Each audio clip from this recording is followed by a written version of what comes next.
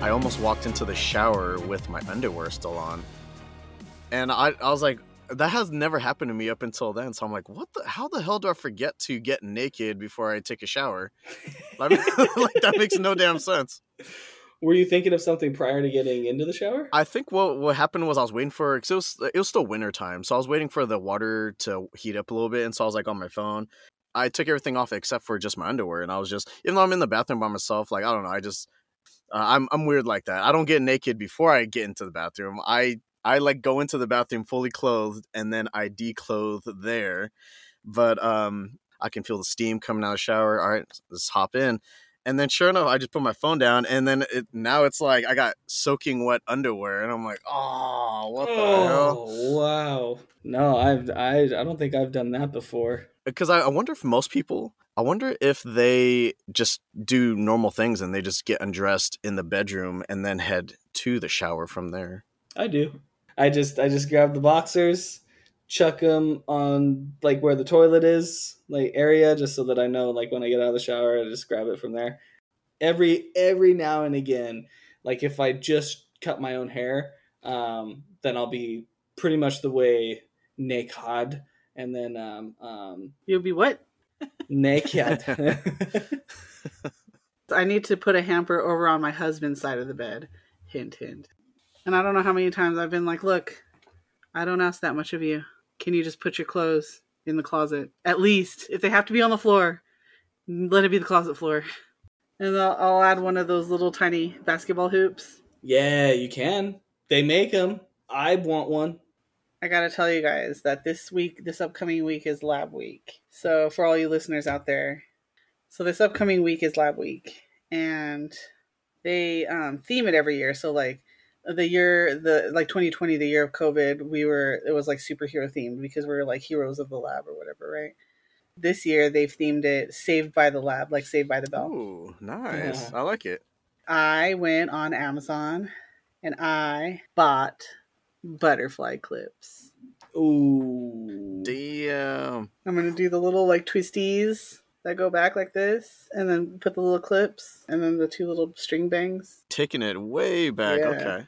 You know what I'm talking about. Can't forget those like rubber band bracelets. What about scrunchies? Scrunchies. I remember when I was in 6th grade, it was a thing. So this was like, what, 1990, I don't know, 6 or 7 or something like that. Sounds about right. It was a thing to put your hair in like a bun and then see basically how many scrunchies you could put on it. The more scrunchies you could fit on that bun, the cooler you were, pretty much. I don't think I've ever seen that. That's crazy. I think it was like for a friend of mine's church. They had a roller skating party at a skating rink. I miss those. I know. I almost want to just have like a good long conversation just about skating parties because, man, those are so awesome back in the day. Weren't they? Thank you. No one understands but me. I like to talk about them because they died by the time I got to like middle school. For 6th grade, I asked Mom, all I wanted for my birthday was to be able to go to the skating parties. That was all I wanted. Like that was my birthday present that year, 6th grade. So I kind of remember having a birthday party where we had a skating party over at Fiesta Village because they have an outdoor one. I just remember my cousin, he was like my same age and he was one of my favorite cousins, right? Like at the time, we didn't even make it out to the damn rink, and this fool straight goes whoop and hits his head. Oh. And like for like an hour, he's like woo, and just like ruins it for majority of us because everyone's like, oh, Jeffrey's hurt, no one can go on the skating rink because we're looking after Jeffrey. And I was just like, God, I wanna go skate. I've got my blades on, and oh my gosh, it was so stupid. And then he was fine, nothing happened. He didn't have a cracked skull, nothing. We then finally get out there. And I just remember us like racing each other and me crashing into the wall. Super, super fun. Skating parties were great. How you doing, everybody? Welcome to Afflictionados Podcast, episode 24. My name is Eric, and the other voices occupying your head this time are a proud mother of 3, lab geek, somebody's sister and co-host, Stephanie. Woo! And special guest this time, a man who is always down to clown. He's a Rye guy, making his 2nd appearance on the show, Ryan. Yo, what's up? Thank you to all the listeners out there for joining us. The show's available on Spotify, Apple Podcasts, Google Podcasts, Overcast, Pocket Cast, Castro, Castbox, whatever other streaming services are out there. Pretty much everything. I've said it before and I'll say it again. You're making this shit up. And we are on YouTube as well at Afflictionados Podcast. So go check us out there. New episodes drop on the first Saturday of each month, 5 a.m. Pacific. This is a monthly podcast where we primarily talk about films that range from mind-numbing to mind-blowing. We also cover TV shows and other forms of media. Of course, we will be getting into spoilers here, and there will be only the healthiest amount of expletives tossed in. You have been warned. If you ain't ready, then get ready, because in this episode, we will be discussing the animated slapstick Disney comedy The Emperor's New Groove, released in 2000, directed by Mark Dindal. Yeah. What's cool about this episode is that I straight up went to Steph and said, hey, I don't really have anything planned, so just choose anything and then we'll cover it. And this topic was chosen by Steph. Steph, what is it about this movie that you like so much? What is your history with this movie? I saw that movie. I don't think I saw it in the theater, but I saw it not long after it came out. Or it might have been a couple years after it came out. I actually don't remember. But it's freaking hilarious. I've always thought it was hilarious from the get-go. It is kind of a black sheep from the rest of the Disney movies around that time, like the 90s, because Definitely, they all had that very cookie-cutter storyline, but this one is a lot different from the rest of them. Funny thing is that's actually one of the things that caused it to turn into what it is. If that makes sense. Mm-hmm. I have a lot of social media posts thought up for this one. Ooh, nice. And one of them is this article that I read that was a transcript of an interview done with a lot of the cast and crew of this movie, and they talk about how it was supposed to be one of those. It was supposed to be another Lion King, essentially. They wanted it to be epic. They wanted it to be serious. They wanted it to be a musical with Sting actually writing all the music for it. So would you consider this like the next Lion King, or you wouldn't say it really reached that point? Heck no, but it was supposed to be is the thing. And it's funny because when you read the article about it, one of the things they talk about is how, eventually turned into what it is. Sting was so disappointed that he didn't have characters singing his songs that he wrote and, things like that. Like, he wanted to be like on Elton John level with like the Circle of Life and stuff. I am kind of tired of that song though, to be honest. What? How could you be tired of that song? That song is the greatest song of all time. The most epic. Yeah. So it was supposed to be called Kingdom of the Sun, and it was supposed to be a little bit Prince and Pauper. So it had David Spade, and it was supposed to be Pacha was supposed to actually be played by Owen Wilson, and they're supposed to look alike, and they were supposed to swap places at some point. And then you have Yzma, who was supposed to she wanted to blot out the sun and cause eternal darkness, but also she wanted like eternal youth and beauty. And there's just like a lot of elements in there in the story, and it just kind of became confusing because you had Kuzco and Pacha switching places. You had Yzma trying to blot out the sun and trying to attain eternal youth and beauty. And then at some point there's an Incan myth where like the way that the sun came into existence is that someone roped a distant star and brought it close, and so that was supposed to come into play at some point. And I don't know if it was supposed to be like Cusco or someone was supposed to try and figure out how to rope the sun and bring it, and it's supposed to be like this epic thing and whatnot. Kingdom of the Sun. It's sat in development for 4+ years, I want to say, and eventually they developed it. They did test screenings. And one day they did this. It was like as close to finish as it was pretty much going to get. And they did a test screening, and pretty much like everybody hated it. Oh, like immediately shit. after it was done, the head of everything was just like meeting room now kind of thing. Yeah, I heard it was supposed to be like a typical Disney romantic comedy. Yeah, there was supposed to be romance in there and whatnot. So they basically split the crew into two teams and was like, you guys come up with different ideas on how we're going to fix this kind of thing. Oh, so before you get into that, yeah, Mark Dindal wasn't originally going to be the director of this movie. No. It started out with Roger Allers, who, following Yeah. the success of The Lion King, like you said, that was his directorial debut. And I mean, it happens to be only the highest grossing traditionally animated movie of all time. You know, pretty big shoes to fill. That's crazy. Roger was on one of these teams, and he was trying to keep it what it was originally going to be, you know, this epic story. And the other team, they basically decided to change it into what eventually became Emperor's New Groove, right? They had some time, they came up with these ideas, and they came back together, and they pitched them. And they're talking about in the interview that, you know, Roger pitched his idea of keeping it, you know, changing a few things, but more or less keeping it the same.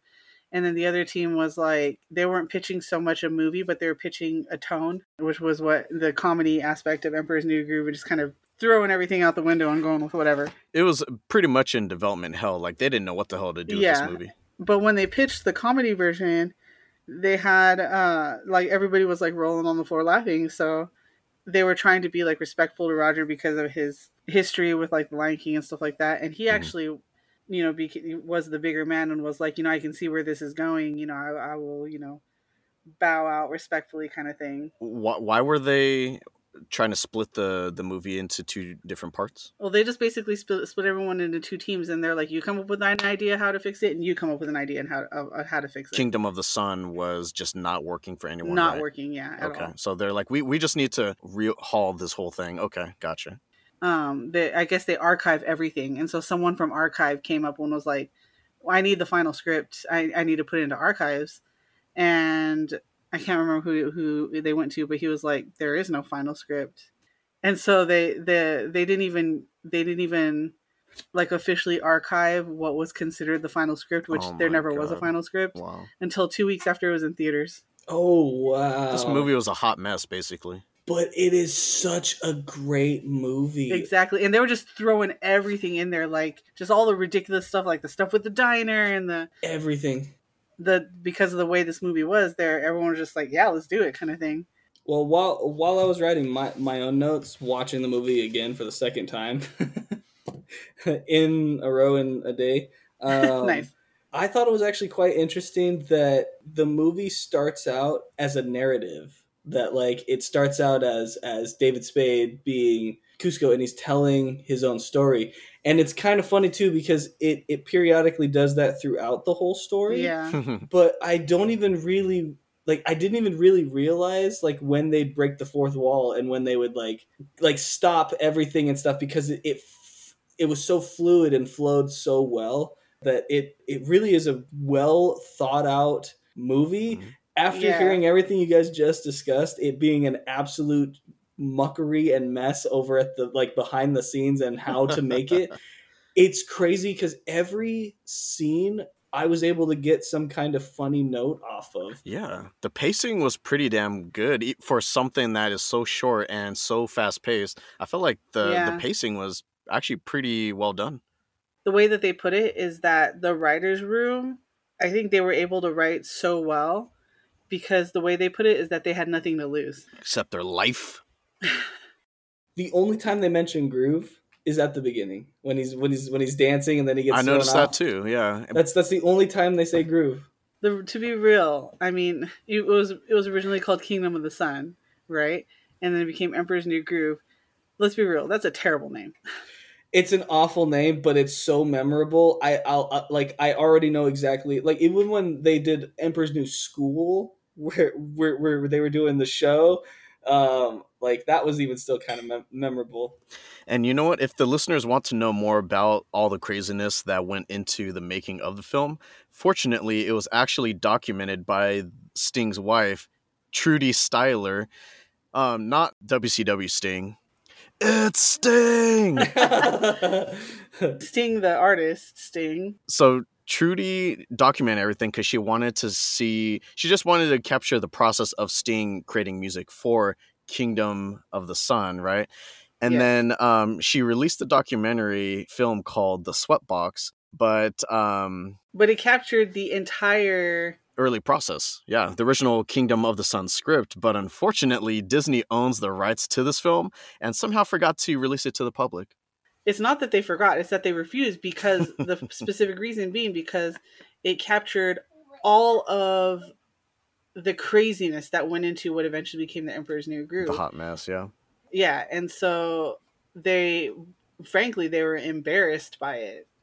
We'll see if they'll let me post it. I have a link to it. Ooh, man, I'd be interested in watching it, actually. I actually haven't seen it, but I have it. Oh, you should watch before they take it down. Yeah, download it. Yeah, I wanted to watch it before this, but I didn't get a chance. There are quite a few cast members in the movie, but I'm just going to touch on like the main four. So you have David Spade, of course, as Emperor Cusco, the entitled, pampered, arrogant 18-year-old emperor of the Inca Empire. And then you got John Goodman as Pacha, a brave, loving, respected village leader. Eartha Kitt as, is it Yzma or Isma? Yzma. So Cusco's elderly and untrustworthy advisor who seeks the throne for herself. And then you got Patrick Warburton as Kronk, Isma's friendly but slow-witted muscular henchman / sidekick. He's my favorite. Dude, he's the best. He's probably one of my favorite characters of all time. I have so many notes of just things he's said that I never really picked up or noticed until rewatching this movie a couple of times. And yeah, like when we get to some of the scenes, there's so many just, oh, he's so funny. Yeah. Even his intro is absolutely hilarious. I want to say, like, they basically wrote that character for him. They had him in mind when they first started writing him, and they didn't want to, the powers that be didn't want to keep him, but the writers actually pitched the dinner party scene where he was more concerned about the dinner than the poison. and they had them laughing, and so after pitching that scene, they're basically like, you saved your character. Damn. That's one of the best scenes of the whole movie. Hey, did you see the sky today? Talk about blue. Like, that shit got me. That thing was so funny to me. He's so funny. Something about that actor, like, his delivery is, that guy's freaking hilarious. Like, I went back and looked, and I have not seen, and besides the stuff that he's done voice acting for, I have literally not seen him in a single thing. I didn't watch Seinfeld. That's apparently what he's known for. Early on, yeah, for I haven't sure. seen anything else he's in. What's the one that he's with his family? Like, he's with his family, and it's a live action show, sitcom. I have not seen it. It's kind of early 2000s. That makes sense. But yeah, no, it's him. That deep voice that he's known for, and he's also American Dad, right? I thought so. Huh. I'm not sure. Is he American Dad? We'll have to look. We'll look that up and come. Yeah. Find it. So the movie, of course, just starts with the Incan Emperor Cusco. Again, he's the rich, spoiled, self-centered emperor, and he has basically zero patience for the needs of anyone else, especially peasants. And he often abuses his power, throwing his weight around. What were you guys thinking about the introduction? Because I feel like even David Spade's voice, kind of like you want to punch this guy in the face, and you also want to punch David Spade in the face. Yeah, that's how he's it's super supposed to be. douchey. The funny thing is that when David Spade first came on, he's like, "Oh, what kind of voice do you want me to do?" And they're like, "Just do your normal, annoying nasally voice." Kind of whiny a little bit. I love it. That just bench warmers, black sheep, just that annoying. Oh man, I love. He's the perfect person for this role. Yeah, because he's supposed to be freaking annoying. Yeah, and his delivery as well. Like the moment when he's talking to Yzma after he just saw her in his chair and stuff, and she's talking and stuff, he goes into his mind and he's looking her up and down. He's looking at her face. What is holding this lady together? Yeah, and then he ends on, "Oh my God, what's that? How long has that been there, dude?" That is one of the funniest lines. Yeah, yeah, and it's like super zoomed in on her teeth while she's talking. Awful. Man, what's holding this lady together? That stuff got me. Dude, he immediately, right out the gate, fires her, huh? Because she's like trying to sit in his throne and command people, and he comes in. He's like, "How many times have I told you not sit on my throne?" And Ship just fires her. We can't forget Tom Jones's intro song, written by Sting. True. Yeah. Oh, so that was supposed to be performed by Sting? I'm not sure if it was supposed to be, but it was definitely, like, all the music was written by Sting. The two songs in the whole What's movie. his name? Cusco. No. So was that supposed to be Tom Jones, that character? That little like Yeah, that was supposed to be Tom Jones. They had Tom Jones sing it. Oh my He's god. supposed to be like Vegas style Tom Jones, which is I want to go through the movie again and just like note all the times that they step away from the timeline, you know? Like Vegas Tom Jones, The Groove. Breaking But the I love fourth when wall. they had all the guards. You know how they're all painted like half blue, half red, right? Mhm. And they're all river dancing. Mm. But they're not even all perfectly in time. I don't know if you noticed that. No. Like they're not No. all perfectly in sync. That must have been harder to animate too. Yeah, it must have been. Yeah. Especially because a lot of that time was hand drawn, right? It wasn't yet digitally or digital ink. Maybe it was digital ink. I'm not too sure. Because 2000, I feel like that's kind of the turn of when they started hitting digital ink. Pixar was barely starting to catch the world by storm. Still the 90s. Toy Story wasn't it 96 or whatever? Yeah, but this has been in production that entire time. So Pixar came out and released this banger of a movie. And so now people are like, okay, well, that's an option now. It doesn't have to be hand-drawn. We can go computer animation now. It's true. Yeah. Wild. It doesn't look as bad as claymation does. And like how we were talking about before, they were trying to use Lion King as a template because everything after that has been a moderate success. They haven't even been these huge successes. They haven't been able to recapture that. So the ones that came out around this time were, I think Tarzan was one of them, Hunchback of Notre Dame, and none of those really pulled in the same numbers. Hercules, yeah. Don't forget Hercules. That's one of my favorites. We got to talk about that one day. I know. I love that movie. Yeah. All those pretty much pulled in around the same, and because this movie had been in production for so long, this was actually like twice as expensive as all those movies, and it still pulled in about the same amount. So I think it only made a profit of like 60 mil or something like that. Wasn't really anything to write home about. Did you know that they hid a bunch of llamas in the movie? Oh, did they? Like little llama stuff all over the place. Where they drink all the poison and whatnot, and she throws hers in the plant, and the plant shrivels up. Well, in the next frame, it turns into a llama. What? She goes and she chucks it into the plant. It the like plant blacks turns up into and stuff. Yeah. That's so funny. That's cool. So that's and I didn't notice that until the second time that I like watched it. I was like, oh wait, that's kind of wild. Like that's a llama head, and so they kind of give you a little hints like what it's gonna be before he even drinks it. What was really cool about this movie was it wasn't one of those. Of course, it wasn't like a romance story, and it wasn't like an end of the world type of thing. In terms of the scope, it was relatively small. It only has to be around Cusco, his empire, and then like the village outside of that. Other than that, it doesn't really have anything to do with anything else. The biggest thing that Cusco wants to do is like build that summer resort, Cuscotopia or whatever. Yeah, a birthday present to himself. That's when he tells Pacha, he's like, yeah, you guys need to bounce because I'm just going to demolish everything and put this lavish water slide or something at the very top of it. That one made me laugh when Pacha's talking to him and stuff, and he's like, when the light hits these mountains, like the hills just sing, and he's like, oh, okay, perfect. And I already knew what was going to happen. I don't know why it made me giggle, but I was just sitting there like, and here it comes. And he's like, oh, I just needed to know where I was going to put my pool. And he's like, huh? Pool? Just bam! Just this and then I noticed that like Pacha picks it up off the floor and starts putting it together, and then and he knocks it out of his hand. Yeah, it smacks it out of his hand, and like it like breaks again. And I don't know why I love the little animated little fine details of even seeing like the top kind of fall off and stuff as it goes out of frame.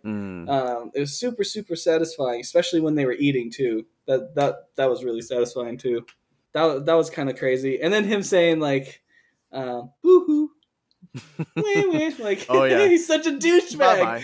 Yeah, it makes me so mad, and like it's on purpose.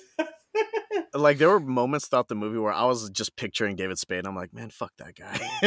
Yeah, he perfectly conveyed that just the uninterested, like I don't really care. Because when Pacha says, "Oh yeah, like we've been on the hilltop for 6 generations," and he mentions that and stuff, and like Cusco's like, "Aha, okay," and I care why. Yeah, okay. And you're not answering my question, right? Mm-hmm. So, yeah, it's such a good movie. It really is. So what was the point of like how you're mentioning the dinner scene? So what was the point of having the dinner scene to begin with? To deliver the poison. Oh yeah, because Yzma at first thinks that she's gonna like turn him into a flea and put it in a box, in another box, and send it to herself. And that whole scene where she's like, "I'd smash it with a hammer!" Like it's brilliant, brilliant, brilliant. And then she like smacks a piece, like a thing of poison, which will then fall into Plant. Plant dies, and she's like, "Oh, or I could just poison him." She's making it harder on herself. She's like, I put that flea in a box, and I put that box in a box, and I put that box in a box, and then I'll smash it. This makes no sense. Yeah. Like, why? She just wants to draw out the torture, I guess. Yeah. But you know what, though? Have you ever tried to crush a flea? Those things are invincible. You try to just like squeeze it in between your fingers or something. My dog had fleas, and I can agree. My dog also had a tick as well, and those things are pretty hard to get off. Oh man, how do you get those off? Well, when I was a kid, I used a thumbtack and a lighter. So you like stick the thumbtack or a needle through their butt, and then you light their butt on fire, and then they apparently let go. Through the ass. It's always through the ass. Yeah, it's always through the ass. What did you think about the scene where Yzma and Kronk go on the roller coaster? I hate roller coasters, but that was a funny ass scene. I loved this whole bit of like, to the lair, you know, and like, so he pulls the lever and then she just falls. Why do we even have that lever? Wrong lever! Dude, I literally wrote that down in my notes. How many times have they gone into this evil lair or whatever? And like, he probably still forgets like, oh shit, it's the right one, not the left one. My bad. Yeah. Like, but even her asking like, why do we even have that one? It's like... Hey, you never know. I think they actually use it. It actually comes in handy at one point. It foreshadows for the future, doesn't it? Yeah. I thought it was funny when they went on the roller coaster and Kronk goes, Yzma, put your hands in the air. Dude, he's so stupid and funny at the same time when he talks. Everything he says was so funny. It even like dresses them. As soon as they get ejected, they get like dressed in the air into like their evil like scientist outfits or something. Yeah. Oh my gosh. What else did you think of that like layer? Like, did you think it was rather like satisfying, like seeing like the tubes and the pink? I've always liked that for some reason. Like I've always liked the whole laboratory setup and like this whole like alchemist situation going on. You're basically like mixing all these like potions and whatnot. So it kind of shows you that Yzma's not an idiot, at least not completely. Right. You know, she's not on the level of Kronk, but she can like mix all these poisons and whatever potions and whatnot. But why would you keep them all together? And the fact that like Kronk mixes the label because it gets like rolled up on itself and so it looks like a skull. Like that's her fault. You know, he grabbed the one that had the skull on it. He assumed that was going to mean death. Yeah. I thought it was funny when she finally figured out how to create the poison, and she goes and she's like, all right, Kronk, here's the poison, right? Like here, hold it and stuff. And she's like, ooh, feel the power, Kronk, feel it. And he's like, oh I can feel it. I love that line too. Oh, I can feel it, dude. It's such a good one.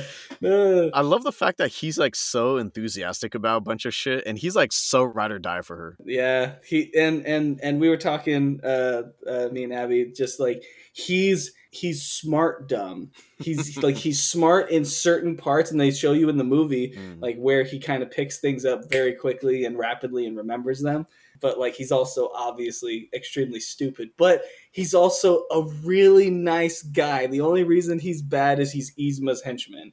He's gullible. Like he's manipulated. Did you guys actually want David Spade to be killed by the poison, or like were you kind of like rooting for him at this time? Like which side were you on? Because it was kind of like the lesser of two evils. Man, like it's hard because since I knew how the story was gonna go, like everyone knows he gets turned into a llama. Yeah, and it's like I wanted to just really look at how he got turned into the llama and each individual thing, and from him knocking out like delicious. And they're like, cool, we did it. And then he just snaps back up like, anyway.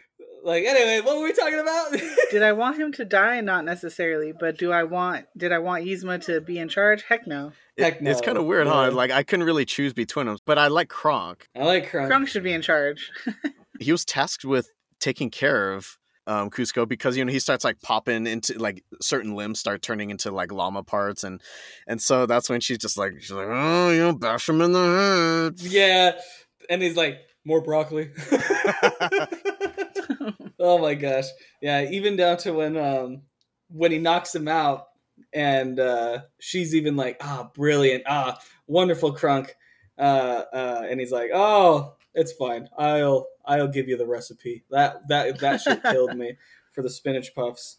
You know, everybody loves Kronk, and I love Kronk too, don't get me wrong, but I have to give a shout out to Eartha Kitt as Yzma, because she freaking kills that. She did, yeah, no, she really did. Yeah, I don't think I was ever at any point in the movie like hating her character or the voice actress or anything like that. Like, you know, she has like annoying voice, but it's perfect for this role, and I felt like she did such a great job. Like, her and Kronk are kind of like a duo that you just love to hate on, and you like to watch like these unfortunate events happen to them. Man, Emperor's New Groove, like I just know if I want to laugh, I'll throw that on. Yeah, I'm glad that they did it, even though it wasn't a big success or anything like that. I am glad that they decided to at least step away from that mold, because obviously people were getting tired of the same old crap over and over again. Pocahontas, Hunchback of Notre Dame, they didn't do as good. So why would you just keep doing the same thing, hoping that, people will like this now all of a sudden? I loved both of those that you just said. You know what I mean? Even though they didn't do well. I didn't realize they didn't do that well until I read about it, but apparently Disney considered those like just flops, mild successes. That's not where they wanted to be. They wanted that Lion King money. That's what they really wanted. I see. Well, I think they were aiming for that every time, but they just kept doing it over and over and over until they killed it. Yeah, I mean, you can't have another Lion King. There's something about that. They wanted to like explore other cultures and stuff. That's why they just kept doing the same thing over and over, but in different cultures. So getting back to Emperor's New Groove, Yzma orders Kronk to take care of the newly transformed llama that's sitting... The newly llamaed Cusco. Newly llamaed, but Kronk can't go through with the killing, so what does he end up doing? He's trying to figure out what to do with it. You know, when Kronk's doing his own little theme song, did you know that Patrick, the voice actor, that's his own song. He did that himself, and it's not in the actual theme or the soundtrack. It's his own thing. He just like came up with it off the top of his head. Right on the spot. It. So when Kronk's kind of like creeping through the back alleys and stuff, it reminded me very much of Ace Ventura. This is the aspect that Brenda hates about those movies, is like every minor task is like over the top. So he's supposed to walk up to this door, but instead of doing that, he like steps over the railing and he like scoots across, and he's like, and then he like steps over like one leg at a time, and he like scoots some more. And like, why don't you just fucking walk into the door? Like, Brenda could not stand that. I love that part. That's a favorite scene of mine, because I used to do stuff like that where it's like an obstacle course. You're like, it's me. I mean, the floor is lava, you know what I mean? The floor is lava, and the door frame or the door, like whatever is past that door is not lava. So you got to get to that door however you can. And I've even done stuff where you do your like fingertips on like the top molding of the door to try and get over and fall. Oh yeah, I can totally see that. When Kronk throws Cusco in the water and the angel and devil pop up, that scene always gets me. I love those. I don't know why. I love when he's like, rule number 2. And he goes and does a handstand. He's like, ha, ha, ha. And he's like, what does that have to do with it? No. Wait. He's got a point. He's got a point. He's doing like that one-handed push-up thing. Yeah. No. He's got a point. I love that. That whole scene is so good. And then that's when he finally decides to save Cusco. And that's when it does the whole zoom out. Learn. You hear David Spade again, and then there's that like narrative part. So this movie has got like a lot going on. It's like it's a narrative, breaks the fourth wall throughout the movie, but then it's also funny. But then there's also this adventure between two perfect strangers that at the time hate each other. Yeah, it almost has like this buddy cop type of feel to it. First they hate each other and then they learn to like each other and that whole They trope. call it a buddy comedy. Yeah, pretty much. So what Pacha doesn't realize is that when he's walking home, the bag that Kronk had Kuzco in falls down the stairs and lands on that cart. And then Kronk somehow loses them, so he's just like, "Oh, I hope that doesn't come back to bite me." Dude, that seems funny too. Dude. And so he actually comes to Kuzco, and he doesn't realize that he's a llama. So he's just like, "Wait, I know you. You're the one that was asking about something back at the kingdom, and now you kidnapped me." Yeah, he starts flipping out, and he does soon realize that he is a llama, right? Like once he like sees his hands, and they're like hooves. Pacha has to convince him because he's like, "I'm not a llama. What are you talking about?" And then finally, Pacha's like, "Go like this." Go like whatever. This. Yeah. And then he goes and he looks at the water and he's like, my beautiful llama face. Llama face. Dude, that part gets me too. In llama form, he's like not even really worrying about that. He's just like, I need you to take me back to the kingdom now. Pacha makes the conscious decision to actually stand up to Kuzco, so that he just storms off and decides, I don't need you after all. I'm just going to go back to the village on my own. And it doesn't really work out well for him. Dude, the forest scene when they depict that right out the gate, like the bug, where it's like, help me, it gets eaten and it goes, too late. Yeah.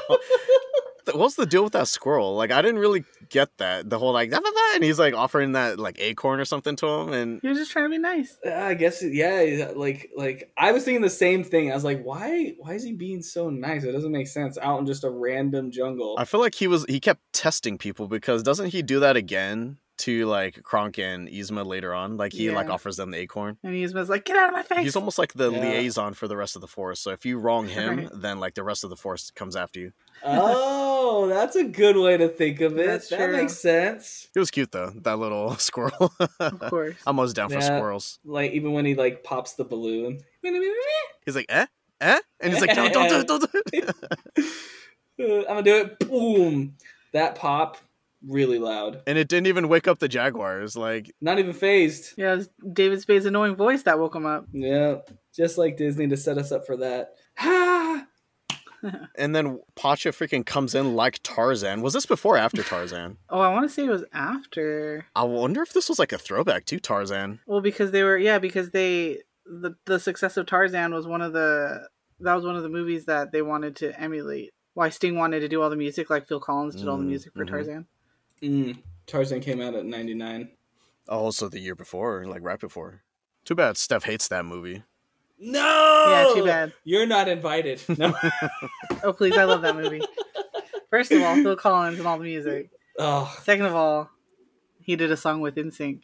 Wait, what? He did? He did a song with NSYNC for that movie. For that movie? They were in that movie? Yeah. Kind of.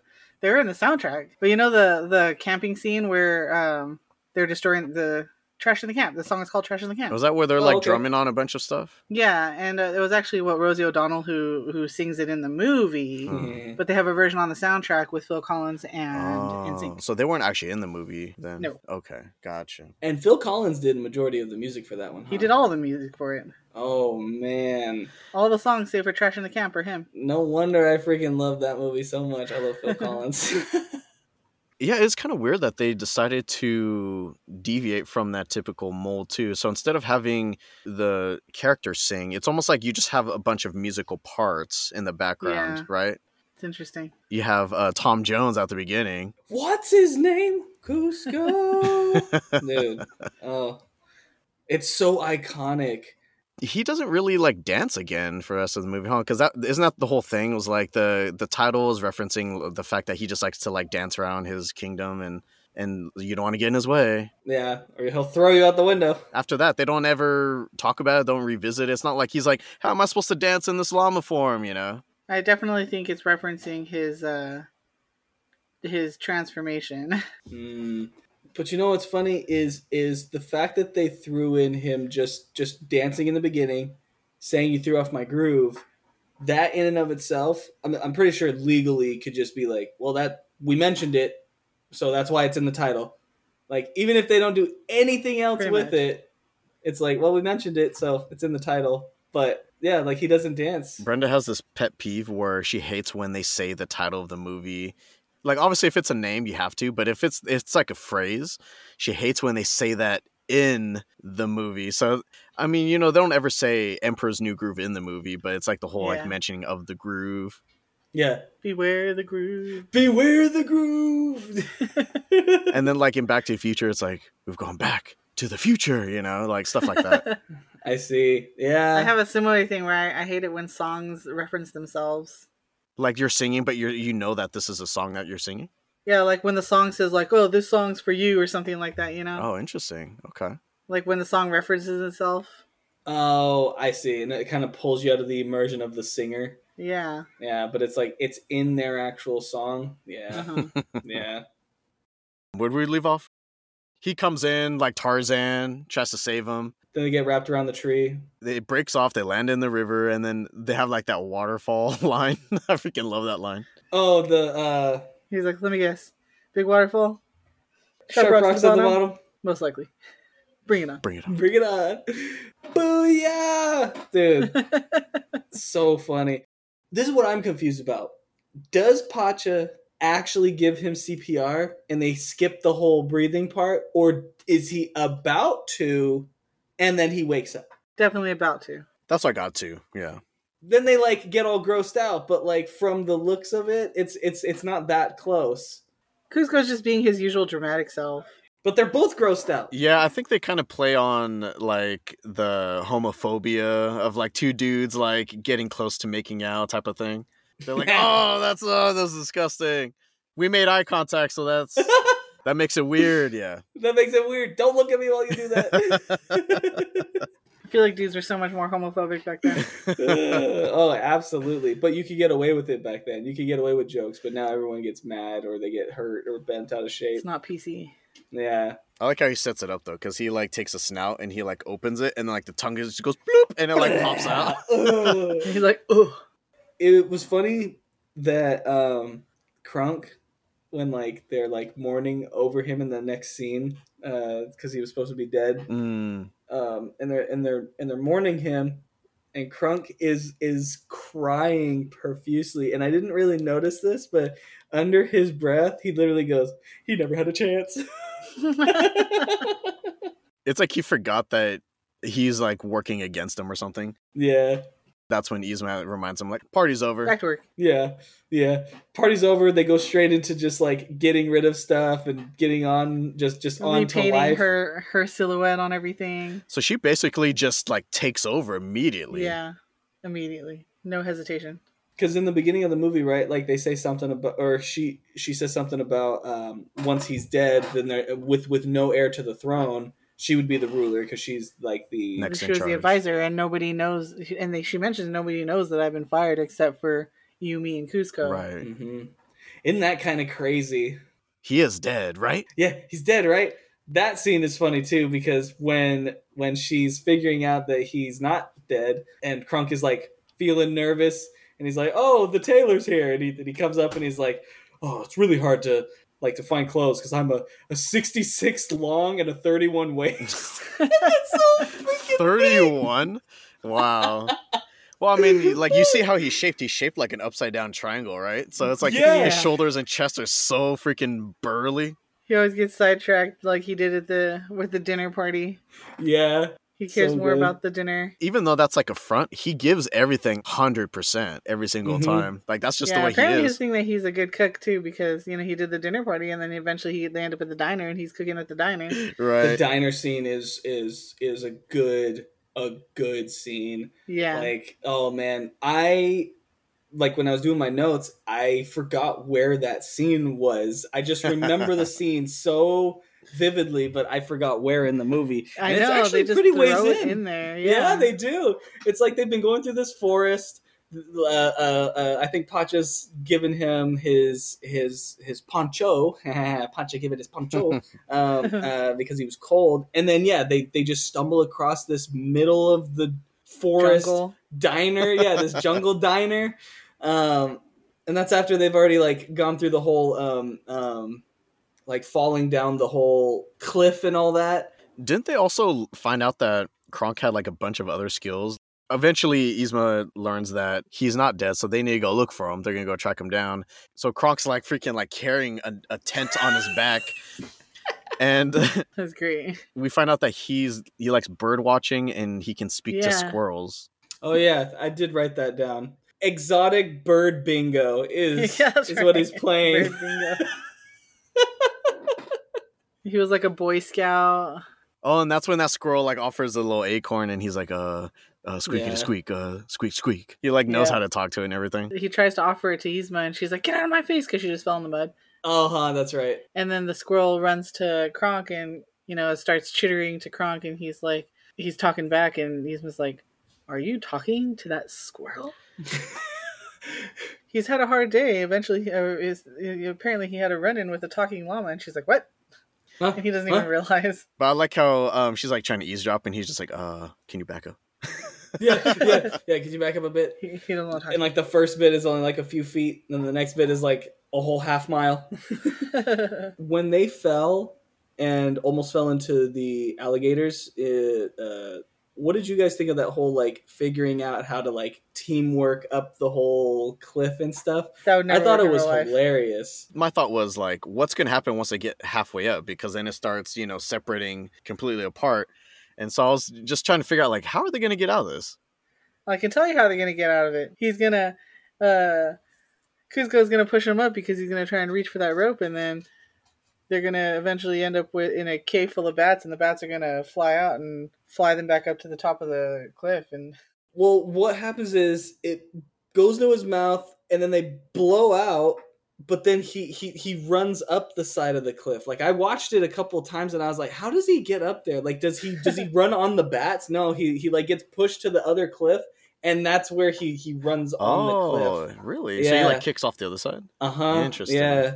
But that scene, like when Pacha's coming up with it, I don't know why it made me laugh so hard when they were fighting and they're swinging, like they just fell in the like the vines and stuff. Uh-huh. And when I was a kid, and David Spade was like, "No touchy," I don't know why that stuck with me for so long. And he just instantly hits him, "No touchy," boom.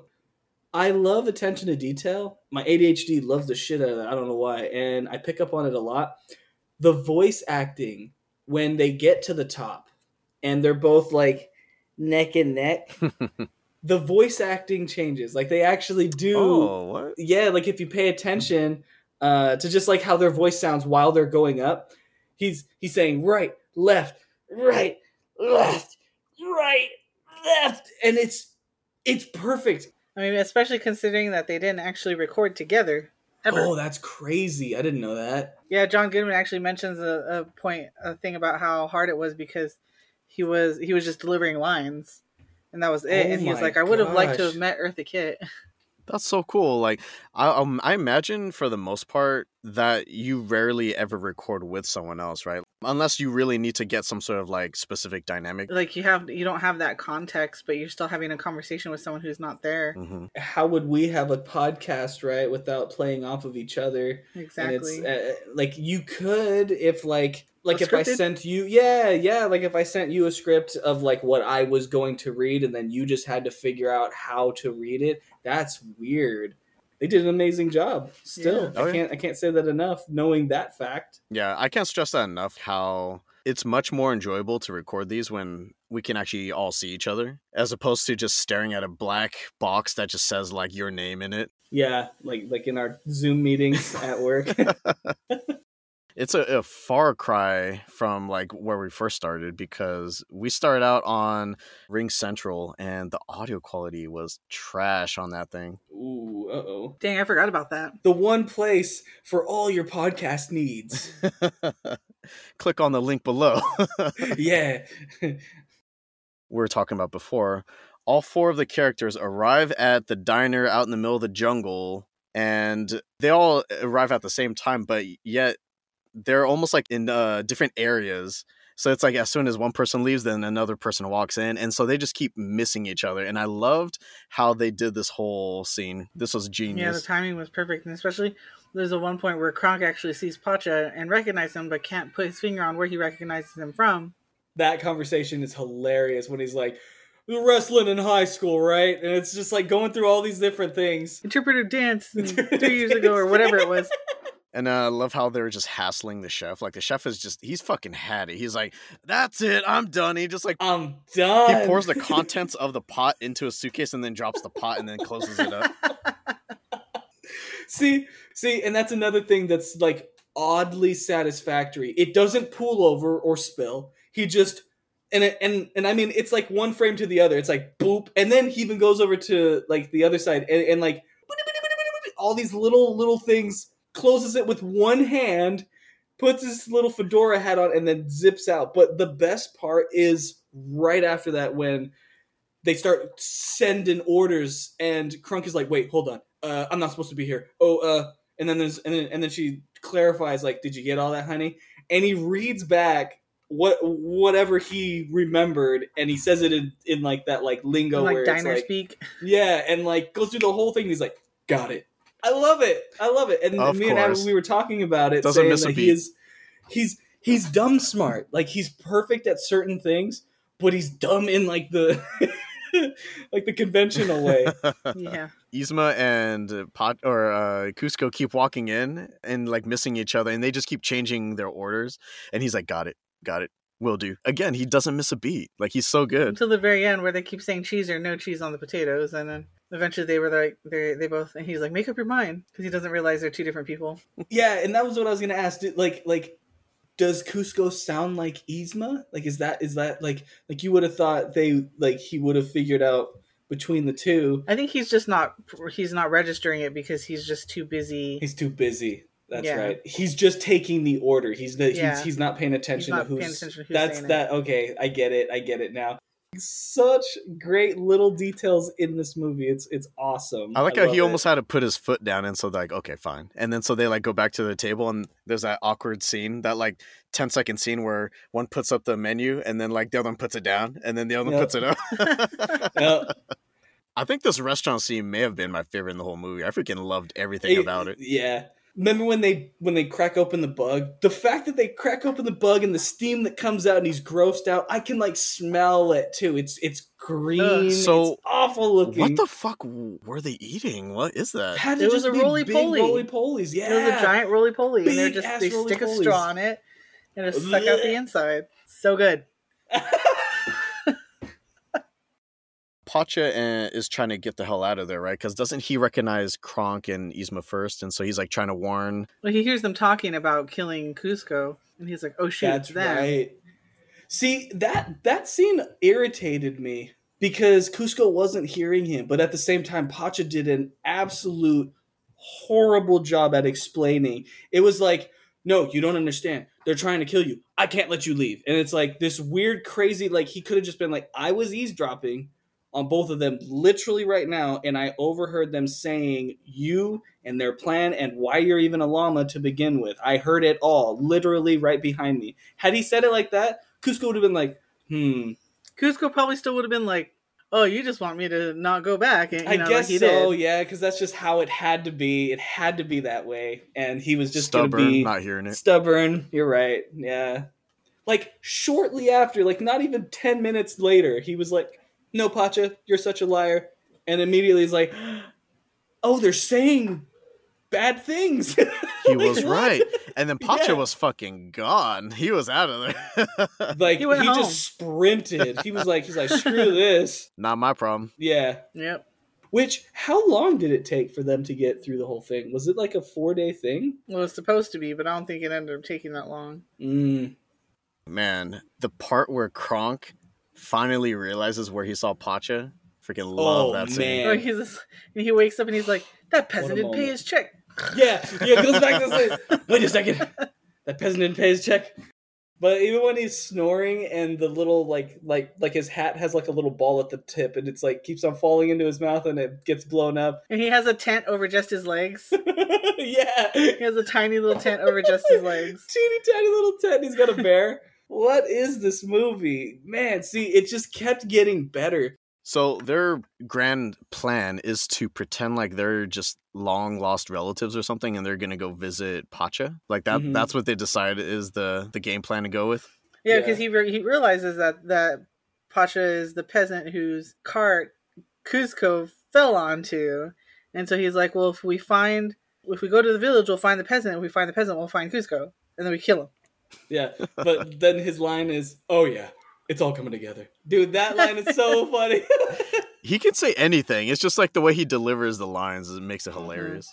Yeah, it's the deep voice, really. Like when you have a deep voice, you can and don't have a stutter like me. Like sometimes I'm trying to tell a freaking joke and I stutter and it ruins the joke. But if you can talk fast and you have a deep voice, excellent delivery. Excellent delivery.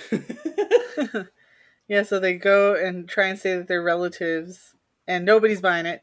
Oh, no, we're just visiting from out of town. Yeah. No one freaking believes their story for a second. All that happening when she's getting interrogated by the wife, the pregnant wife. And He's hilarious. Krunk is over there with the kids Jump playing roping. 99 Monkeys. The only reason jump roping is in the movie is because they were doing like a ESPN. You know how ESPN is like in partnership with Disney, and they were doing a double dutch competition, and so they wanted to put jump roping in the movie just because ESPN was doing a double dutch competition. Wow, that's hilarious, and that's forever in there. I mean, like even when he does the double dutch thing with both kids, like that part is he's like, "This super is funny my too. reverse double dutch or whatever it is." Yeah, and Yzma comes up. It's time. Okay. That's great.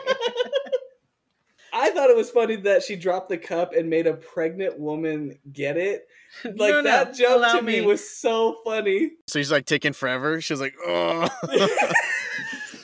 She has to do the pregnant squat, legs wide open. What a rude thing to do. My favorite part about this was how fucked up Yzma gets. Kids, you ready? You know, they trap him in the closet, whatever. And then she's like, tell me where the talking llama is and I'll burn your house down. And and I'll burn your house to the ground. And then they're like, huh? Don't you mean or I'll burn your house down. Did you hear Krunk when she asks him to break the door down and he goes, are you serious? This is handcrafted mahogany. I like how she's like, I'll do it myself, and she gets fucked up because they open it and she gets like flipped inside out when she slams into the little half door or whatever with like the bottom open. Yeah, into a cart down the hill. They honey and feather her, and then she becomes a piñata. And they start beating her ass. And they're all just beating her, and she's like, Krunk, they're getting away. Like, even when she says, you brats, I don't know why the way that she says it, stop it, you brats, like, it was kind of satisfactory. I was like, that's fun. I don't know why I like it, but it's fun. She's great. She's so funny. So, you know, they go through their ridiculous route back to the kingdom, right? And they're like doing like loops and stuff. And that part kind of reminded me a little bit of Goofy Movie, like how they take that stupid route. Yeah, following the map, yeah. Yeah. And somehow they, Pacha and Kuzco, they find the lab, right? Like, I guess they just knew where it was. Kuzco knew. That's why Kuzco was like, oh, I need to make my way back to Yzma's secret lab because he makes it obvious that it's supposed to be a secret, but he knows about it. Oh, gotcha. Well, apparently they didn't know about the two levers, yeah. Yeah, and that's why he was like, why does she even have that lever? And then he pulls the right lever, and they all get chucked out of the roller coaster in the lab coats. And that's what we're talking about, was like how Kronk he has such a big physique, right? So you figure that Pacha was going to land in that spot, but they like reverse. And so it's all super tight because he's wearing Yzma's outfit. Yeah. That's a good one. And then they find a cabinet full of all the poisons that look exactly the same. And there's no labels on them. No. Which is kind of wild. There's no... That's very unlab safety. Like, you need to always label the bottle. Yeah. Not even the lid. The actual bottle. I loved the idea of him changing into different animals. I really liked that idea for some reason. What was the point of the guards turning into the animals? And like that one was like, can I go home? I got turned into a cow. Go home? Yeah, that's fine. Does anyone else want to go home? And everyone's like, no, we're good. We're good. One was an ostrich, one was an octopus. But like that scene, why? Like, why the cow? Hey, I've been turned into a cow. Can I go home? You're excused. What's it That's for? a legitimate excuse. Like, that was just his excuse to go home. Yeah. What the hell? I'm gonna have to look that up and see why. Like, what's the thing behind that? I love when Kuzco's like cycling through all the animals, and then when he makes it back to llama, he's like, "Yay, I'm a llama again!" Yeah, he's actually relieved. It it felt familiar all of Yeah. a sudden. It's like, oh, he's been a llama all movie long, so it's like it's only okay if he's that. But like when he's the bird was really funny. Yeah, we're flying. It's like He kind of looked like Iago from Aladdin, Yeah. I felt like. A little bit. oh, a little bit. Okay. Like a I tiny see it. version. Similar, like, bird kind of design overall. What'd you guys think of Yzma being turned into a kitten? That was freaking adorable. Yeah, and I feel like it was exactly what her personality would have been. It's just a really Like awful a ferocious cat. kitten. Yeah. Like this cute little kitten, but super mean. We knew one. It fit perfectly with a high little squeaky voice. Yeah, and it's funny how when she fell onto it, it had the effect. So could Cusco have just put it onto his body instead of having to drink it, and it would have changed him into a different thing? Do you think it broke, like, when she sat on it? Like, it, like, snapped the vial or something? But then it would have just landed on Probably. her clothes. It wouldn't have touched her skin. Come in closer, listener. What if it went up her booty? Glass ass. Glass ass. And then when it broke, it got absorbed instantly. Oh, perfect. Perfect. You still have to peel out the glass shards. So when she got turned into a kitten, how come her voice changed? But when Cusco turns into like a whale, he still sounds just like himself. It's not like, oh, I'm Cusco now. Oh, that's a good point. Good point. And other movies have done that, so I don't think it would have broke the immersion. So yeah, that's a good question, because even she says it, right? She goes, "Is that my voice? Yeah. Is that my voice?" Yeah. I do love when he's a whale and they dump the water and it comes out of the nose of the palace. Yes. Oh, yeah. And then the guards jump in and go, "Come on, man! Nobody lives forever!" And then they start screaming like girls at the end. Makes no sense. I like how over the top this is. Like, they have this giant pool drain thing, and it's like coming out of the nostrils. And there's no point to any of this stuff, but it's just funny to have. her even Yeah. jumping down, and it looks like a little like strand, like a booger or Yeah. something, right? Exactly. Just like dangling. Yeah. I wrote that down too. I was like, this is an iconic moment too, where she runs up the side, and it's like Yeah. like there's no like back and forth. Like she runs up the side the first go. She's screaming the whole time. When you think about it, you kind of underestimate Yzma because she gets turned into a little cute kitten. But cats are kind of like the worst things to be turned into because they're so agile and, I mean, you know, they can claw your face up. So it's like they have like that Right. built-in defense, right? So it's not like she got turned into a goldfish or something, but she got turned into something that can actually still whoop your ass, Yeah. even though it's small. And she makes use of it as best she can. Here's a question for you, Eric. What if you could have chosen a different animal for her? Which one would you have gone with? Oh, man. I don't even know what options she had available there. You had bears, you had tigers, lions, you know, the whole oh my. So it's like, oh, yeah, that's true. I she guess had everything, really. Like crocodile, she could have been like a cheetah or panther. Yeah. They're trying to crawl up the side of that like temple face to get to that vial. So it's like you need something that can scale up walls. Maybe a goat. Wasn't it cute the way that like when she was trying to break the bottle and it was on purpose, like Oh, she like, wasn't strong really, enough. really light. Yeah, she wasn't strong enough. She's like She's trying to pull off the little cork and yeah, it wasn't having it. sends it flying. Earlier when we were talking and you had mentioned the trampoline scene. Now here we're at that part. Like Yeah. I totally forgot about that scene, and I legitimately thought they were killing her off in one of the most fantastic ways possible, straight all the way down to just nothing. But then, like the way that they send her like twice. Like they send her from jumping off, and then they send her from, I think, a different perspective, right? I think it's like Pacha's perspective, and she's fucking barreling like down that there's way. nothing. She's just in free fall. Yeah, but when she hits the trampoline, that shit was hilarious. Doing. Shoots up like a rocket. Yeah. I mean, I thought the same thing when they killed that old man. I was like, they straight up just murdered this old guy right now. What the hell? Yeah, right at the beginning. But then they show him later on, like trapped in like the banners or whatever. Yeah. Yeah, Pacha yeah. saves them.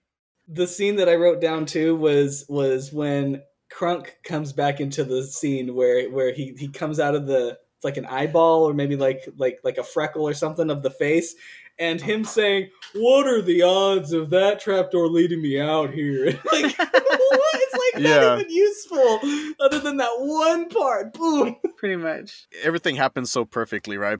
She's about to drink the vial, and then he just like That's right. slams it open and like crushes her. All his lines were amazing. Yeah. And I was telling Abby, like, I wish he spoke more, but at the same time, he spoke the perfect amount. We got enough of Kronk. Yeah. Kronk's New Groove or whatever. But is it a show or is it a movie? I think forget. it's a movie. Oh, I haven't seen it. But it's like, I feel like if you have the whole movie just be him doing his funny lines, it kind of takes away from the effect. Kronk, after seeing that movie now a couple times, it definitely brings me back to being a kid. I don't think they could ever do an Emperor's New Groove 2. No. Yeah, how would they do that? No, they couldn't recreate that same magic because all the circumstances that went into making this movie led to Emperor's New Groove. Mm-hmm. They can't recreate, like, trying to make this movie that's not working and having it switch to a comedy and being on a really strict time limit. It was almost accidental. Like, they didn't intend for it to happen this way, but it just kind of worked out. Yeah, it really was accidental. It's crazy. It shouldn't have existed, is what I'm hearing. I think I've heard it called the movie that shouldn't have existed before. Wow, that's insane. That's crazy. This movie was really, really, really, really, really good. So I really appreciate you guys picking it. And, you know, like I was saying, this movie's not very long because we're already at the end. Kuzco, he drinks the human vial, he turns back. He's been stuck as a kitten forever. Did you think that for a second he was going to kind of revert back to his little piece of shit self, or were you like, oh no, he's a changed person now? When I started seeing the change was after he realized the whole nobody's that heartless, after he just saves Pacha. Right. And that's when I started seeing the whole adventure starting to change him as a person. We're happy to see that he actually changed his mind about Cuscotopia. And he still built something in that town, but he built like a little small hut that's kind of nearby so he can go visit. I think it's interesting how it wasn't even like he chose a different hill, yes, but he also didn't even go with the lavish, vacation home that it was going to be. Right. A little less materialistic. It's just like a little teeny, like a little pool house and a water slide, and that's it. Mm-hmm. And I think it was like a natural water slide too, just like a waterfall that they were using as a water slide, And did you like the way that it ended for Kronk and Yzma? Oh, yeah, him being like he becomes a scout leader, whatever. He's teaching Squirrel to the kids, teaching them how to speak Squirrel. Yeah, squeak the squeak, squeakin', squeaker. And they show Yzma in there too. She's all pissed off. Like, I like what you said, that they left her as that. Like, she probably never found the human thing again because all the vials were gone. The only one she had was that one. All the rest of them were animal. Theoretically, I think if she got back into the lab, she might be able to like recreate it on her own. It might take longer though. Maybe. Cusco wouldn't let her in, do you think? Probably not. Yeah. That's her punishment. She's stuck as a kitten forever. A cute little kitten. Do you think after a while she might also change her ways? Ooh, I mean, if Cusco was able to change his ways, which was really sweet to see them joking together, it was really nice seeing him and Pacha have this like weird little bro poking at each other where Cusco says, you drugged me all over the place and it didn't sing the way you said, so I'm not gonna use your guys' awful place. But he's being sweet and sarcastic, and then you hear Pacha like, well, can't win them all. But the one over next to us works, so I don't know. And it's this like, they like each other. Yeah. That's their dynamic now, right? He's going to say these like things his old self probably would have meant, but like now he's just saying it jokingly. Exactly. You hope. Exactly. I love how his wife crocheted Cusco a llama poncho. Oh yeah, Ponchos that was a fun little and then the little baby in her basket on her back. That's right. Now he had the third child. Yeah. Freaking crazy. Oh my gosh. Another reason for birth control. No. You don't want to have to carry a baby in a basket on your back. I don't want to carry a baby in a basket. That was a wrap, folks. If you made it to the end of our podcast, then your parents just lost their home to make room for the new Cuscotopia. That's right. How come your little getting to the end rewards used to be good and lately they've all been bad, dude? I want to do a compilation of them just to see what all I've said, because I think only some of them were actually nice. Any final thoughts or closing comments? Watch this movie. Love that movie. Yeah, watch this movie again and again and again. You'll see different things. Never gets old. Little details. Yeah, it never gets old. I mean, I literally watched this movie right after finishing it again. And even Abby walked out of the room to do her makeup, and she's like, I can't watch it again. I was like, I'm going to. It was funny. This movie is only like an hour and some change, so Yeah. it was very short. And It's an hour 20. did you feel like it was too short, or do you feel like it was the perfect length? It's perfect. I think it's perfect for the story length, like Yeah. from the beginning where you see this douchebag to the adventure where he's changing, but you're also seeing just all the little things that they're getting into, to then finally him noticing that he was in the wrong and doing right by it. So I think it was actually a really cool flow, a really nice. If it was any longer, if it was a 2-hour movie, I would probably It get might lost. drag Because a little what bit else more. could you put another Yeah. 40 minutes into? Yeah, that was part of the argument, was that when they had the two scripts of the movie, I think Kingdom of the Sun or Kingdom in the Sun, I forget what it was called, Kingdom of the Sun. Kingdom right? of the Sun, I believe. I think it had more substance to it, but it wasn't going to be as fun as this one. And I think this one was just going to be like nonstop comedy, slapstick comedy. Aside from that brief slowness with like Pacha's family, them kind of like just hanging out at home, I thought that was a little slow, but everything else was just nonstop. Yeah. Agreed. Yeah. Looking over my notes and stuff, it like there was a lot going on. There was a lot of Yeah. dialogue that was really funny, and if you didn't catch it, it comes and goes. Mm-hmm. And obviously, it was a different tone than a lot of the other Disney animated movies around that time. So do you guys prefer the focus on comedy over the typical romance storylines? Ooh, I can't say I prefer one over the other because I mean those romances of my childhood are all about the nostalgia, and I love Beauty and the Beast and Aladdin and I love Tarzan, and then there's Emperor's New Groove. The black sheep, the black llama. And then they start doing a little bit of both, right? Like, having the humor and the comedy, like Tangled. I kind of like the variety. It doesn't need to be the same cookie cutter storyline every single time. Exactly. I don't, in my opinion, I don't like tearjerkers Disney movies because they do them hyper well. Like, it sticks with you well, type of, like Traumatized for Life. Yeah. Was there anything that you guys wanted to recommend? Fillmore TV? Recently, I finally watched Sandman. Oh, okay. Which, I mean, I don't know if this is much of a recommendation since I'm like the last person to have seen it, but it was really good. If you haven't seen it, watch it. The show that I've been pretty fixed on obsessively, or at least like binging, is definitely Peaky Blinders. Oh, that's a good one. Just everything about it. The acting is really good. The main actor is really good. And even some of the behind the scenes of them explaining how, I forget what his name is. Tommy, like the main character. What is his name? Is it Cillian? Oh, Cillian Murphy? Cillian Murphy. Thank you. That's how you say it. Well, he walks a very specific way on purpose to look bigger. Was it a study that I saw or something about it? Basically saying that there are certain things that people do to look in power, and that's one of them. That's a technique. Do you have anything going on with yourself these days? I mean, just my own business, doing PC repair, PC building.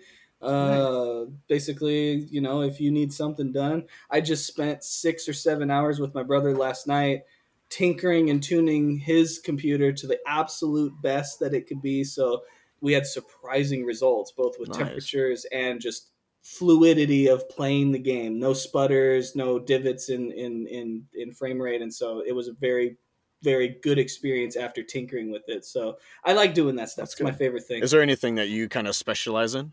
I mean, I specialize mainly in building, but I'm also doing repair and troubleshooting. So if you need virus removal too, because everyone clicks on something bad at one time in their life and then it never goes away. And I've seen those things enough to know which one shouldn't be there. How can they reach you?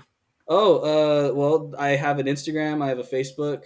And I also have a website. It's called TobyTechSolutions.com. Built it myself from the ground up with no education or help. So it's kind of been a wild journey and ride making all this stuff with no help. So yeah. Toby is Tobii, Tech Solutions. Correct. Yeah, with two I's instead of a Y. But awesome. Yeah, thanks for asking about that. Of course, yeah. Nice little plug for yourself there at the end. I appreciate it, man. Thanks for having you come on the show and just make it that much more enjoyable to listen to, that much more lively. Oh, you guys are always a blast to talk to. I love the things that you guys say, and your guys' dynamic too is also fantastic. And I love watching you guys talk all the chalk. And it's always fun having you on the show. Well, thanks, dude. We'll have you on again. Yeah, definitely. Cool, man. Yeah, let me know. Hercules. When. Ooh, Hercules, dude. That was a good one. That's my favorite one. See, that's got singing in it. And that's true. There's singing in it. Some of those songs stuck in my brain forever. I love that one too. Afflictionados Podcast is available on all of those fancy streaming services you folks like to use. New episodes drop on the first Saturday of each month, 5 a.m. Pacific. If you enjoy our content, go ahead and leave us a nice review. It will be much appreciated. And go check out Toby Tech Solutions on socials or his website, www.tobytechsolutions.com. Thank you mucho to the listeners out there for joining Ryan, Stephanie, and I. This has been Afflictionados Podcast, episode 24, The Emperor's New Groove, and we'll see you all next time. Later. Boom, baby.